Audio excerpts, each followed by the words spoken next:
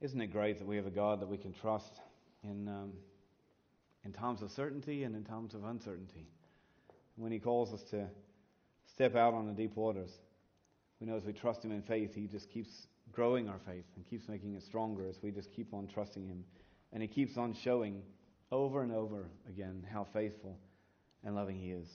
We just serve such a great and awesome God. If you have your copy of the Scripture, I invite you to turn with me to the book of Amos. Amos chapter 8. And we're working our way through all of Amos chapter 8 today. It's just the 14 verses. And over the next couple of weeks, we'll work our way through chapter 9. And so there'll be 12 parts of the series all together through the book of Amos. But some great challenges for us as a church. And so I want to ask that if you haven't read through the book of Amos yet, then do that. Take some time to work your way through it, because there are some great challenges for us as a church. It's easy to read through the Old Testament and think, well, yeah, that was for the nation of Israel back hundreds of years ago. What does that have to do with us? But I think if you look through the book of Amos much at all, you can see, wow, so much of it. It would look like it's written for the church in 2016, not a church hundreds and hundreds of years ago, not a people group that God loved hundreds of years ago, but the people that He loves today. In 2016, even sometimes it could even look like us at Lakes Baptist. And so many of the challenges in the book of Amos is a church that's going the wrong direction, and God challenging them to change. And we've mentioned a few times now over the last several weeks, change doesn't come easy. I think especially in churches. We get a bit stuck in our ways. Now, I love the church, and you know that. I've been born and kind of raised in the church. It's always been part of my life, and I love the church. But what I've come to discover through my life in the church is that the church I've always known has not always been the church that God wants us to be. In fact, probably has rarely ever been that church that God wants us to be. And we all have to be willing to be challenged to change. We have to be willing to admit sometimes we don't get it quite right. And churches often have disagreements among themselves, like the people in the church have disagreements among themselves over change. We don't like to change things. We don't like to alter any of the agenda. We like it to kind of stay as normal, where we're comfortable. But you see, the interesting thing about the church is it was never meant to be comfortable. It's never meant to be static in any way. It's meant to be a living movement of God sharing His passionate love with an ever-changing community. We need to be willing to be willing to be challenged to be that church. Now, have you ever seen an old church building that's not a church building anymore? You see these beautiful old buildings, and you think, wow, I'd love to go inside there, and then you walk up to find out it's no longer a church there. I remember being in America and walking up to this beautiful, large, old church building. Had the gorgeous stained glass windows all around, which depicted the life of Jesus. And I couldn't wait to go inside and just to kind of sit there in the silence of the church and just to spend some time with God. And yet when I walked up to this church building that had been a church for over 100 years, I found out now that it's an art gallery. And as I stood there in the art gallery, it just wasn't quite the same. Although you can spend time with God in an art gallery. I'm not disrespecting art galleries or anything. But I did discover that this beauty of this church building, the stained glass windows and stuff, had suddenly just become part of the art really on display. Now, in Western Sydney, when I first moved to Australia, I lived in Western Sydney, and we used to go to this little restaurant, many of you may have been there, called King Henry's Court, which is this great little old kind of church-looking building. I thought, well, this is interesting, but I walked in, and it's just a restaurant. It's a nice restaurant, but if you're looking for a church, it's a little different. It can look like a church from the outside, and yet when you walk inside, it's something completely different. Well, today, we'll see how the people of Israel were keeping just enough church kind of things, the churchy things in life. They were keeping just enough of those so that they kind of looked like a church to other people, and they looked a little different to other people, but their lives showed something completely different.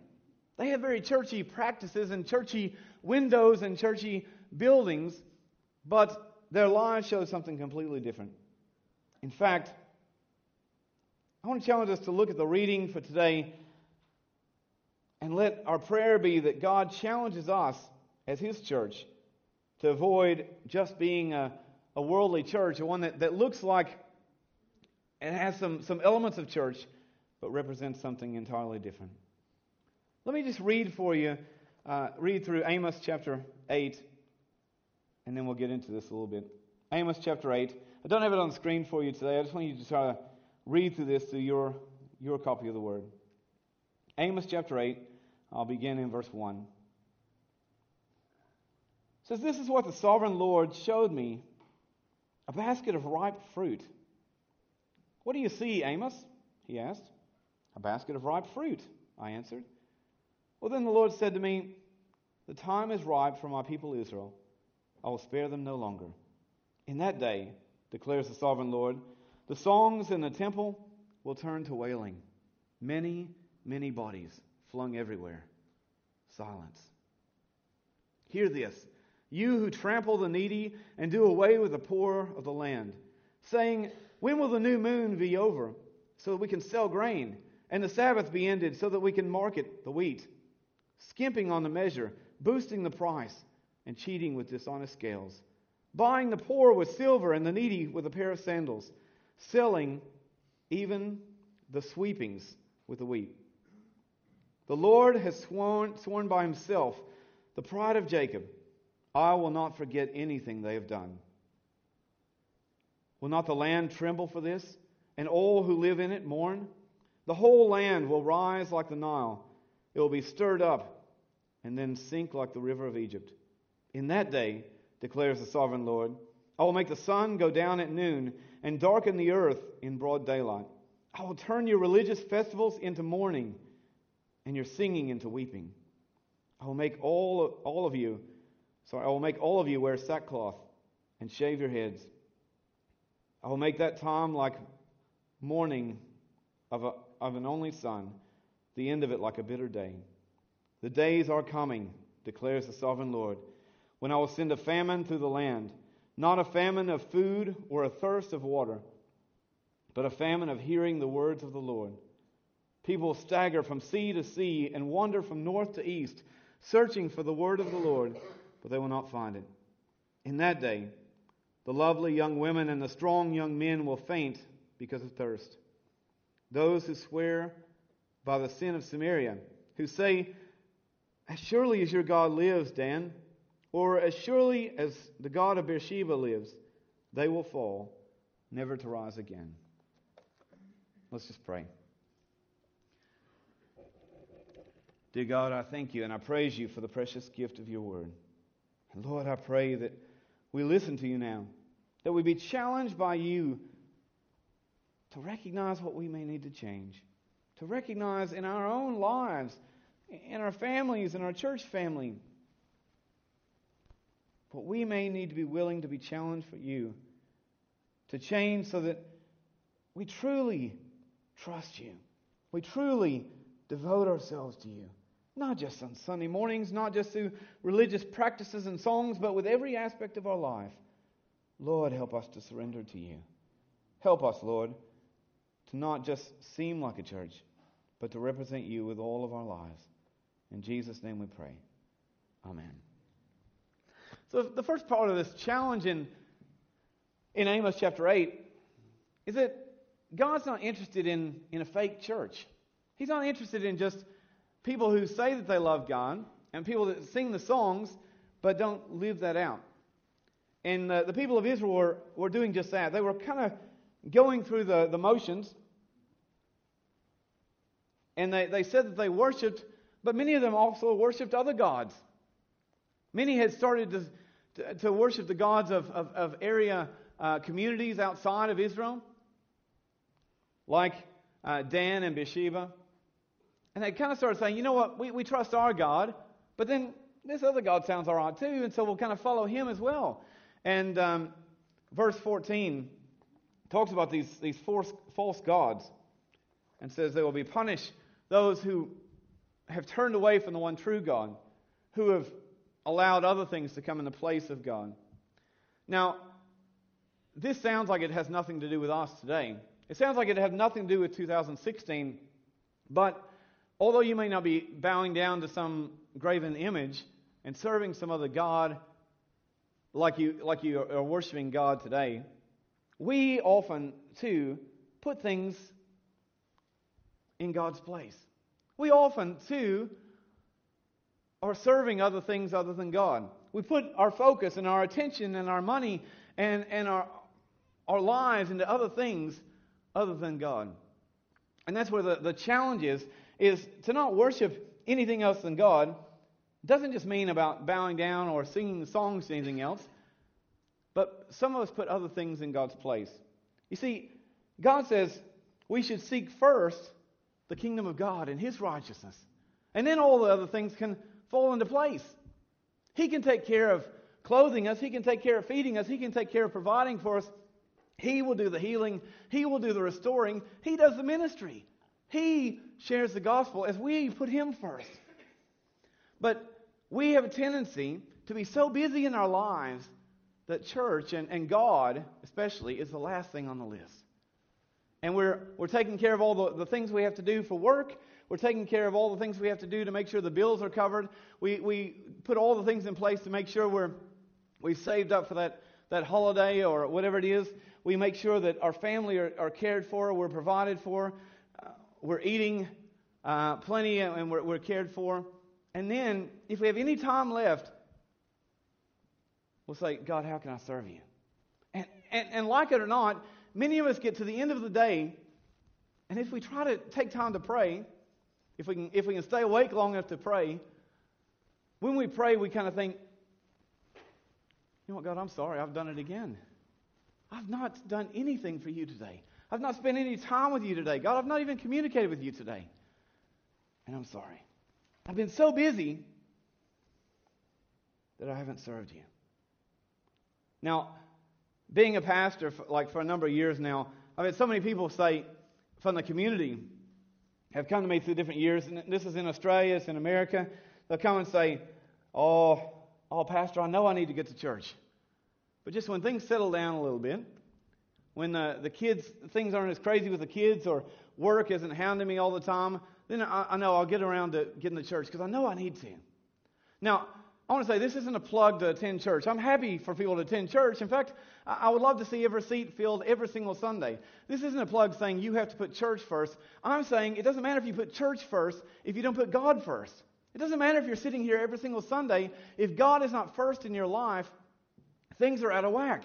And the people here, well, they were serving God and they were in church. They were kind of singing the songs, but they're also following other things and following other gods and saying, maybe this self-help book will bring me what I need. Maybe this is what I need for my marriage. Maybe this friend or this person has the right answers.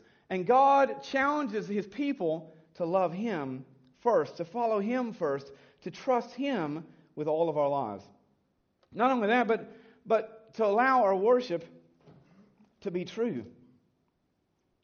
You see, verse 3 talks about fake practices. It says, in that day declares the sovereign Lord, the songs in the temple will turn to wailing. Many, many bodies flung everywhere. Silence. Hear this, you who trample the needy and do away with the poor of the land. And then goes into this, waiting for all this other stuff to be over with. He says, you're in the temple, you're singing the songs, and yet nothing is really sinking through. Your life isn't changed at all. You see, the Word of God isn't just meant to be something that we read or the pastor reads from in church on Sunday. It's something that we apply to our lives and we allow God to change us and to challenge us to be who He wants us to be. The love that He gives to us is supposed to go into our love for our family, into our love for our spouse, into our love for our community, into love for our neighbor, who talks about as anyone who's in need. We do no good if we stand here and we sing songs And we praise God's name with all of our, the most beautiful sounds, if we don't apply it to our lives and it doesn't change who we are. I have never seen anyone's life that's been touched by God that hasn't been changed. He just changes their heart completely. He changes their life where they just want to love others. And it's so exciting when you see someone who's just become a Christian. They've just experienced God's forgiveness, His complete healing and His grace, because they cannot wait to just go out and tell everybody. They just want to go and tell the world. They want to shout it from the rooftops about how much God loves them and how much God loves anyone who will come to Him. Sometimes, somehow, along the way, through the years of just coming and singing the songs and hearing the message and going back out, through the years of even doing the right things and the right religious sort of practices, we seem to become a bit calloused and a bit hard. And that same sort of passion to live out God's love just doesn't seem true in our life. And we have to check that personally. We have to check that as a church to make sure we're not just going through the motions, but it's actually following through into all of our lives. You see, God is interested in a life-transforming church. One that not only hears the Word, but applies it to life, allows God to change us, constantly changing us, constantly growing us, constantly maturing us into who He wants us to be, so we are sharing that constant life-transforming love everywhere we go. Verse 4 says, "Hear this, you who trample the needy and do away with the poor of the land, saying, when will the new moon be over, that we can sell grain and the Sabbath ended, so we can market the wheat?" And then he goes in that you're skimming people and you're cheating people. You can't wait to do that. But you can't wait for church and the religious stuff to be over so you can get back to cheating people and to lying and to scheming. Now, I know that we've all sat through sermons. I know I've been a pastor for a long time, but I've sat through my own sermons sometimes. I'll listen to myself on a DVD or whatever. I'm going, when is he going to shut up? He just goes on and on. Some preachers just go on and on, even myself included. And sometimes, I have to admit, I've sat in church and thought, oh my goodness, I just want to go to the beach, or I just want to do something else. I want to get out of here. Let's do anything else. Now, what he's talking about here is these people, it's not just that the preacher is long-winded. It's not just that the pastor just keeps going on, or you've repeated the chorus of the song for the 8th time and you're just going, when is this going to end? That's not what he's talking about here. He's saying these people, they're going through the religious motions. They're going, I'm in church every Sunday, but I'm not going to let that affect my life. I just want to tick the box. I've done the church thing. Now I want to go back to living however I want to live. I'm going to keep on cheating people. In fact, I can't wait for church to be over, because church is supposed to finish at 10:30, and at 10:35 I want to be back in business. I want to be back doing what I want to do, living how I want to live, but I'll be in church on Sunday. Now, I grew up in a society of people that's in what's called the Bible Belt in America, where kind of everybody goes to church. But I've grown up seeing people over and over in my life just, they're in church every single Sunday. But they don't live it. I mean, they're out living however they want to during the week. Absolutely nothing in their life that looks like God. Nothing in their life that looks like they belong to anyone other than themselves. But they're in church on Sunday, dressed in their Sunday best, singing the songs about how much they love God and how much He changes their life, and you're not showing it. God is interested in a life-transforming church that is about justice and mercy, that doesn't just sing about God's life-changing power, but believes in that power and allows that power to change their life and to change the community. We see how the community, it just seems like, is going down and down and down, and the church are sitting here singing songs. Now, we have to be that changing power. We have to allow God's love to change the community, to change the way that we relate with others. God wants our worship to not just be about going through the motions, to not just be about ticking the boxes, but to be about our relationship with God. Again, I love for people to come to church. I love church. I really can't wait every Sunday to come to church. I love it. And I love you guys, and I love God, and I love learning about God together. I love praising God together. But God is not wanting people to come to church just because I want you there. He's not wanting you to come to church just because you're going to get a phone call if you haven't been here in a few weeks or whatever, and you're going to get followed up and say, I better show up, better be there, and then I'll go do what I want. God wants you to come to church because you love Him, because you want to get to know Him more, because you want to be challenged by Him with the church, because you want to grow together in relationship with the church and to be challenged as a group of people to live out that love and grace in our community, to show justice, to show mercy. God wants us to love Him more and more and to share that love because we want to, because of how He changes us, not because we're expected to. And God just works miracles as the people turn to Him. God works miracles as we do trust Him. Israel had suffered through many different famines. They've known many different times of times in which they didn't know where the next meal was coming from. The crops had dried up and failed, and there was no water. There was no food.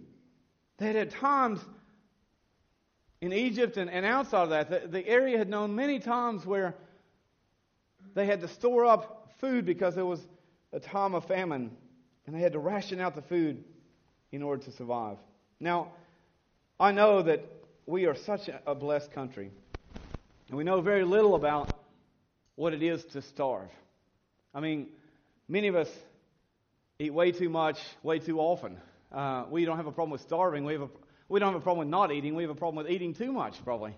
No, I'm not going to look at anyone in particular or anything. I'm just saying, as a society, we have that. And Americans are even worse. Those of you who holiday to America, the only thing I hear about everyone's holiday to America is, my goodness, you guys eat and eat and eat. The portions of the food are just astronomical. And you get a large drink and you get like a 2-liter drink here. It's crazy how much waste there is. But there are many countries, not only in Israel, but through a lot of Africa and the Middle East, even still today, who are hungry and who are thirsty and who know what it's like to just starve to death, who have seen family and friends go without clean water and good food, sustaining food, to where they've seen family and friends die. And many of you have seen videos of missionaries and ministries come in with trucks of beans and rice and food that will sustain them. And literally there are people who get trampled to death sometimes by the crowds just trying to get the food, just longing for enough food to sustain life. God says He wants us to have that sort of passion, that sort of desire, not for food or water, but to know Him. He wants us to have that sort of hunger for Him.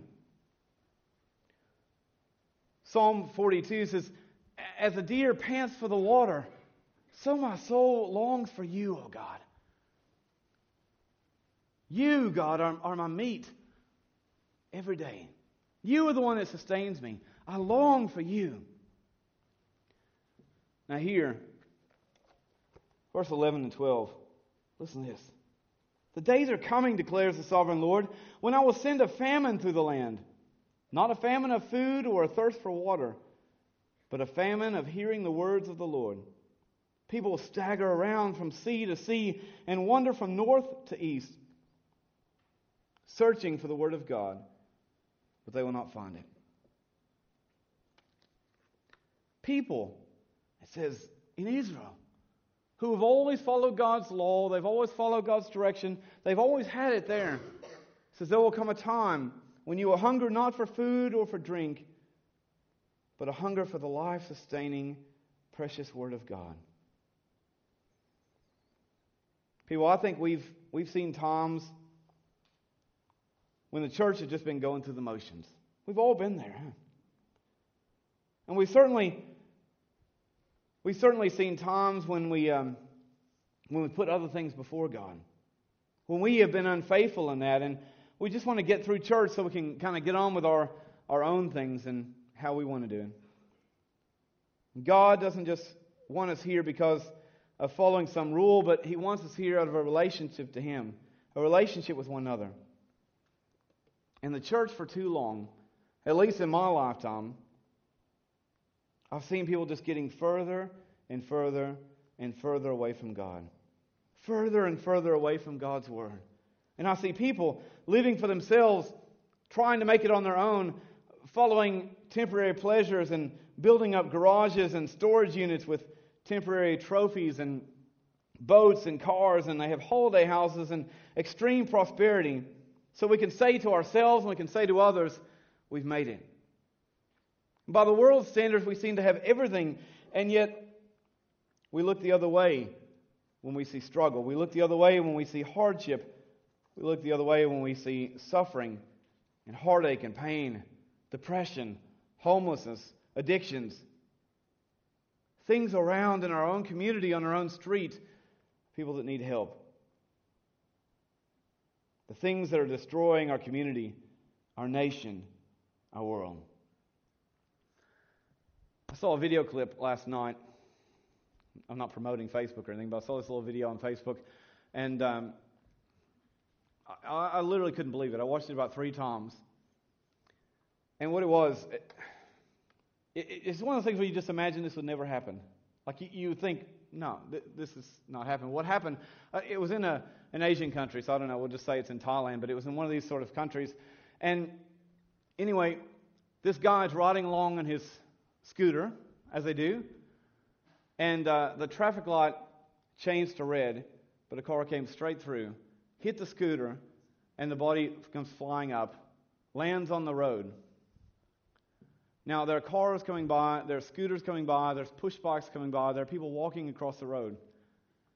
And the scooter's lying over here, the man's body is lying on the road, lifeless. And many of you may have seen this. But car after car after car passed by this body, lying right in the middle of the road. Push bikes and people walk around the body and just keep on going. And it's only a short clip, but in this whole time, it's one of those things you just go, wow, traffic immediately is just going to come to a stop. Life should stop, shouldn't it? Life should say, there is someone that's in need here. I don't care if I'm going to a work appointment. I don't care if I'm going to my wedding. I don't care what it is. This is more important. But nobody stopped. Nobody. The people walking right by, the people on the push bikes right by, the people on the scooters right by, the people in their cars right by. And the reason it shook me is I thought, God, tell me as a church we're not like that.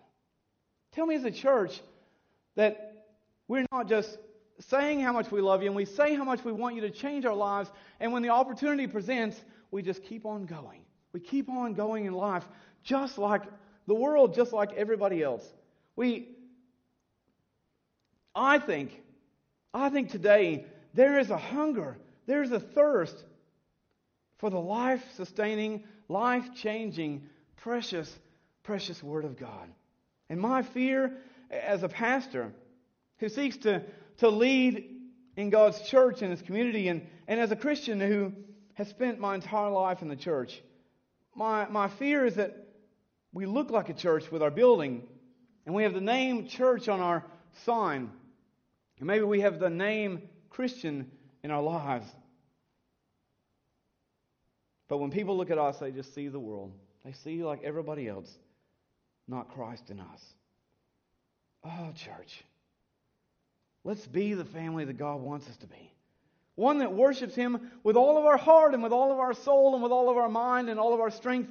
One that serves Him with all of our lives, and one that honors Him with all of our words. Let's be a church that doesn't just read God's Word, that doesn't just pray to Him, but allows Him to change us.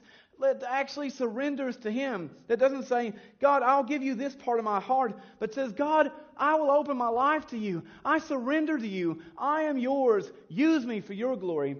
Use me to share your love. God, there are people who are hurting right here. Stop me. Stop me and allow me to show your love. God, there are people right in our community who are suffering. God, help me to see that need and to do whatever we can to meet it. Let's get together and say, God, help us together to solve the problems in our community. Help us to reach out with your love. God, transform my life.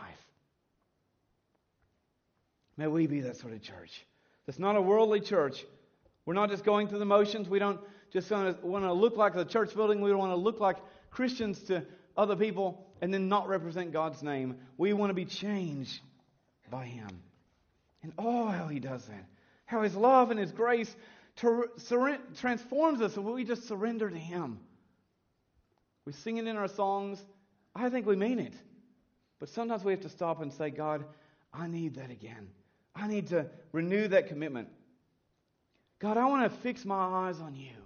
I want to surrender completely to You. And God, all those other worries, all those things that I thought were so important, they grow strangely dim in the light of Your glory and grace. We're going to sing a last song. I'll ask the musos to come up at this time. This is an old hymn. Those of you who are raised on the hymns would know this quite well. Some of you only know it as a chorus. We're only going to sing the chorus just today. Although next time I think we'll have to sing the whole song because I love this song. And such powerful words. But I've grown up just loving this chorus as well. It's my favorite part of the song. It says, turn your eyes upon Jesus. Look full in His wonderful face. And the things of this earth will grow strangely dim in the light of His glory and grace.